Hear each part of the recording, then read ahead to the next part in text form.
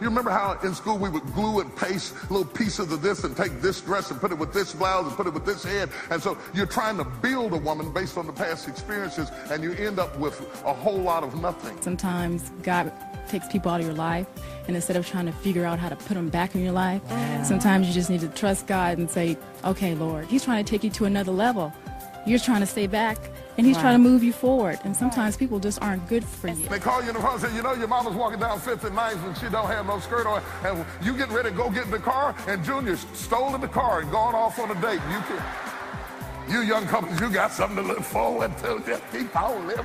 A lot of people jump into marriages too quick, and they don't really know their partners, and then after they do get married, they learn something about their partner that they didn't know, and they really don't like it, and so I think they need to really get to know who they're going to marry. Something about the wider the heart gets open, the tighter the eyes get closed, and then after a while the swelling goes down out the heart and the eyes open up again, and you roll over and say, what? He don't even have a job.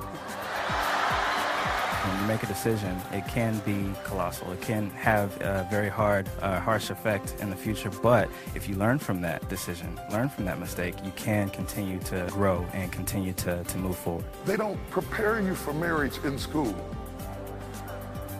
So you could be very, very good at other things and be the CEO in every other area of your life and be flunking out at this. You can know your Bible and not know your woman. It's hard to find someone to keep it 100, as they say. A lot of people like to perpetrate a fraud, as my mother used to say. For whatever reason, I don't know, but that's just the way it is. But it's hard to find someone you can trust and rely on. I want to show you how to get rid of the junk in your trunk. I want to show you how to deal with the conflict of saying you want something that your life says that you don't. Does your life match up with your prayer? Do you look like what you're believing for?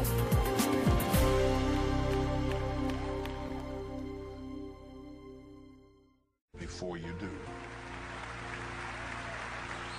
Hopefully you see that in spite of the humor and the festivity of the moment, that there's a point to this.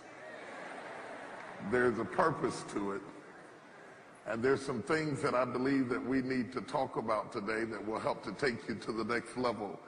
You know, the depiction of the marriage is a very interesting concept. You might have noticed that the mother of the groom, she was a single mother, no doubt with some challenges economically and what have you, and pushing to be there at the wedding. The family of the bride was more financially stable, astute, snooty family, with a certain expectation on the groom as to what they expected their daughter to be exposed to.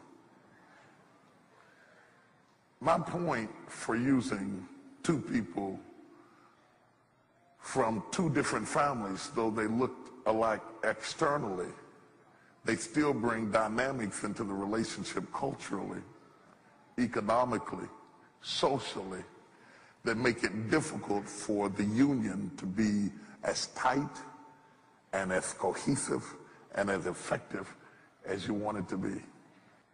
2 Corinthians 6:14, you don't have to stand. It just simply says, be not unequally yoked together with unbelievers. For what fellowship have righteousness with unrighteousness? So it started out talking about believers with unbelievers. And then it says, how can you have fellowship? Fellowship. Think about fellowship in its most simplistic terms. Fellows in a ship. How can you find the continuity of fellows in a ship? You know, in ancient times, fellows in the ship were not just there to cruise. They had to row together. They had to row together with the same rhythm. In order to have the same rhythm, in certain cultures, they would have somebody at the top of the ship beating a drum. Because you can't have the same rhythm if you're not hearing the same beat. Are you hearing what I'm saying? Now, you can be in the same boat, you can be in the same house, you can have the same address, but if you're getting signals and rhythms from two different places, it's going to affect your ability to row together. My God, when you start talking about a relationship, what different worlds we come from. You have to listen. Communicating is just not like, I know how to talk, English is this. No, you've got to listen. Listen, you got 2 ears, listen twice as much as you talk. That's number one thing.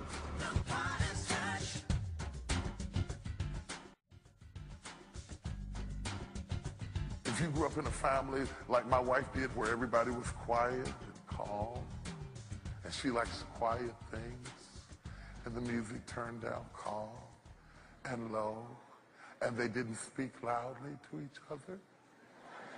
What time is dinner this evening? And then you marry somebody from my family where we talk about, shut your mouth, child, let me tell you something.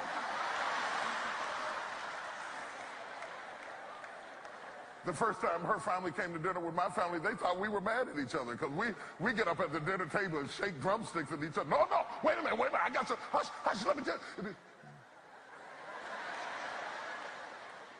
So my idea of a normal environment is engaging, loud, bodacious, aggressive, intriguing conversation. And so when the house is pitched like that, I'm at home. And she thinks, she looks like the little girl did in the wedding. Something's wrong, all these grown people are fighting each other, it's gonna be terrible. And her idea of a nice evening is quiet. And I think we're all dead. But somebody say something in here. You pick up so many things from your family, and all of a sudden you bring it into one house, and you're supposed to become one unit. And a ceremony that only takes a few minutes, incidentally, I mean just about 30 minutes. You can run through the whole ceremony in 30 minutes, and you spend the next 30 years trying to live up to the first 30 minutes. And you say, I do, and you have done it. And it takes you about 30 years to figure out what you did and who you did it with. Just hold up a minute. Just calm yourself down. You got some notes, you read some books, you got some points and everything, but you haven't seen everything yet. I tell you, there's some stuff up in there. How do you get to be one? That's the objective of the marital unit, is that we might be one. That two different people from two different worlds can be one. And the text is merely saying to minimize your liabilities by not being yoked together with somebody who's got an entirely different faith beat from yours. Because the text knows that ultimately sometimes you're not going to stay together because you're in sync with each other, but you're going to stay together because you're in sync with God. Sometimes it is literally going to take the Heavenly Father to make you go back home. To make you shut your mouth. To make you not say that thing that came to your mind that if you say that, it would shut it down. It would shut it down.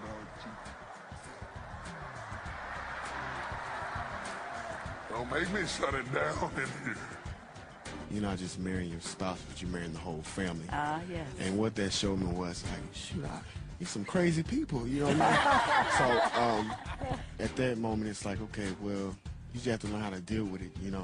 And you married everybody, and that's true when they say that. So that's what I learned, too, because I met some crazy folks in my pathway since I married this beautiful wonder here. The pressure is a mountain, and when the pressure mounts, marriages explode.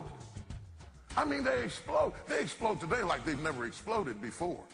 I mean, when I was a kid, people stayed together who weren't even happy.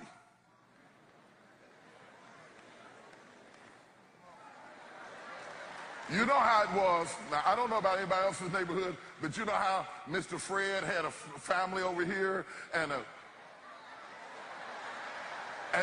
Mr. Fred, he would be dying and you'd still be finding out who the kids really were.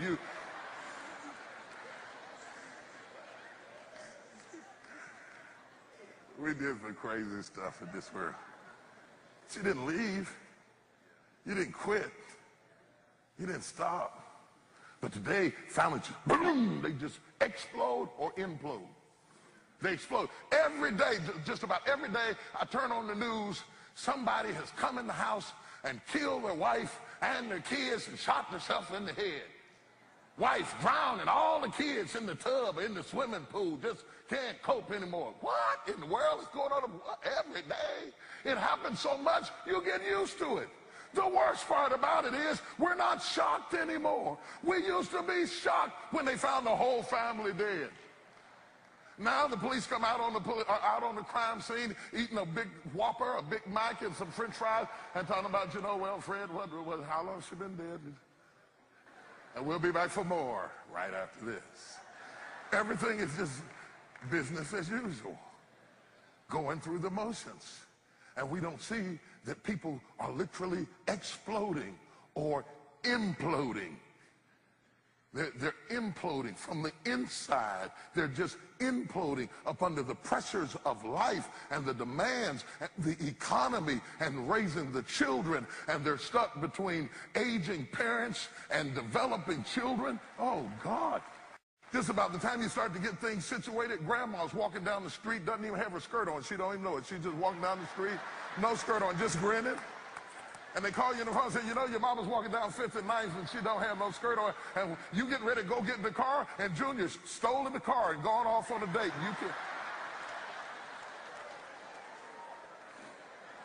You young couples, you got something to look forward to. Just keep on living. Woo, woo.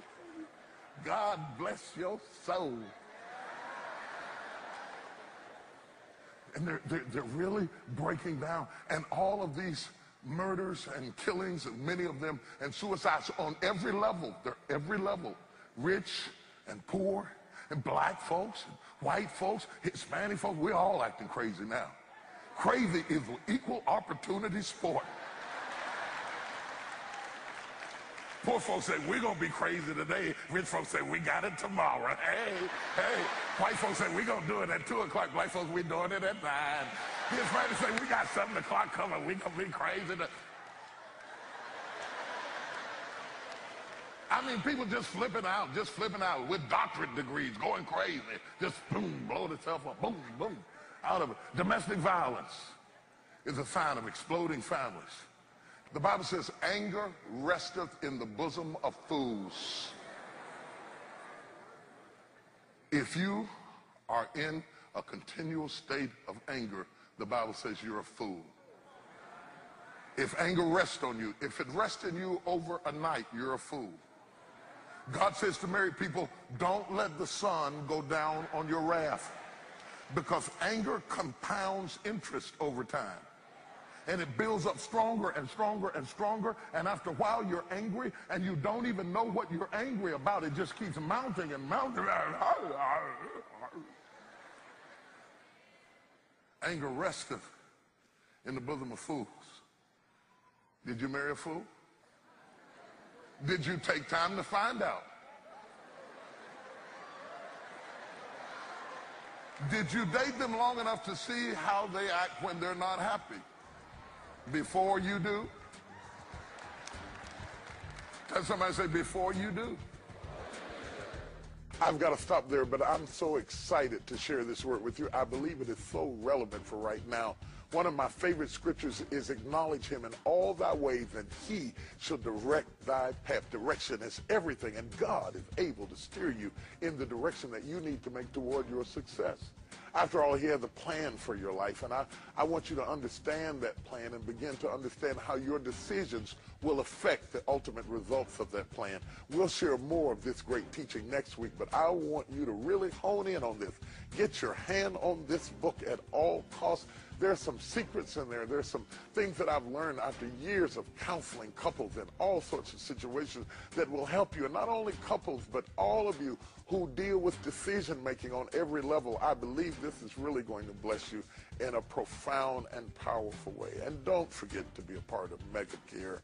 The announcer is going to tell you more about that. You can be a part of making a difference in people's lives. So many times we spend all of our lives saying, Lord, give me, give me, give me. My name is Jimmy. But let me tell you something. We need to be concerned about other people and how we can touch them. I find that to him whom much is given, much is required. And we have an obligation to reach out to those in need. I'll be back in a moment to pray with you.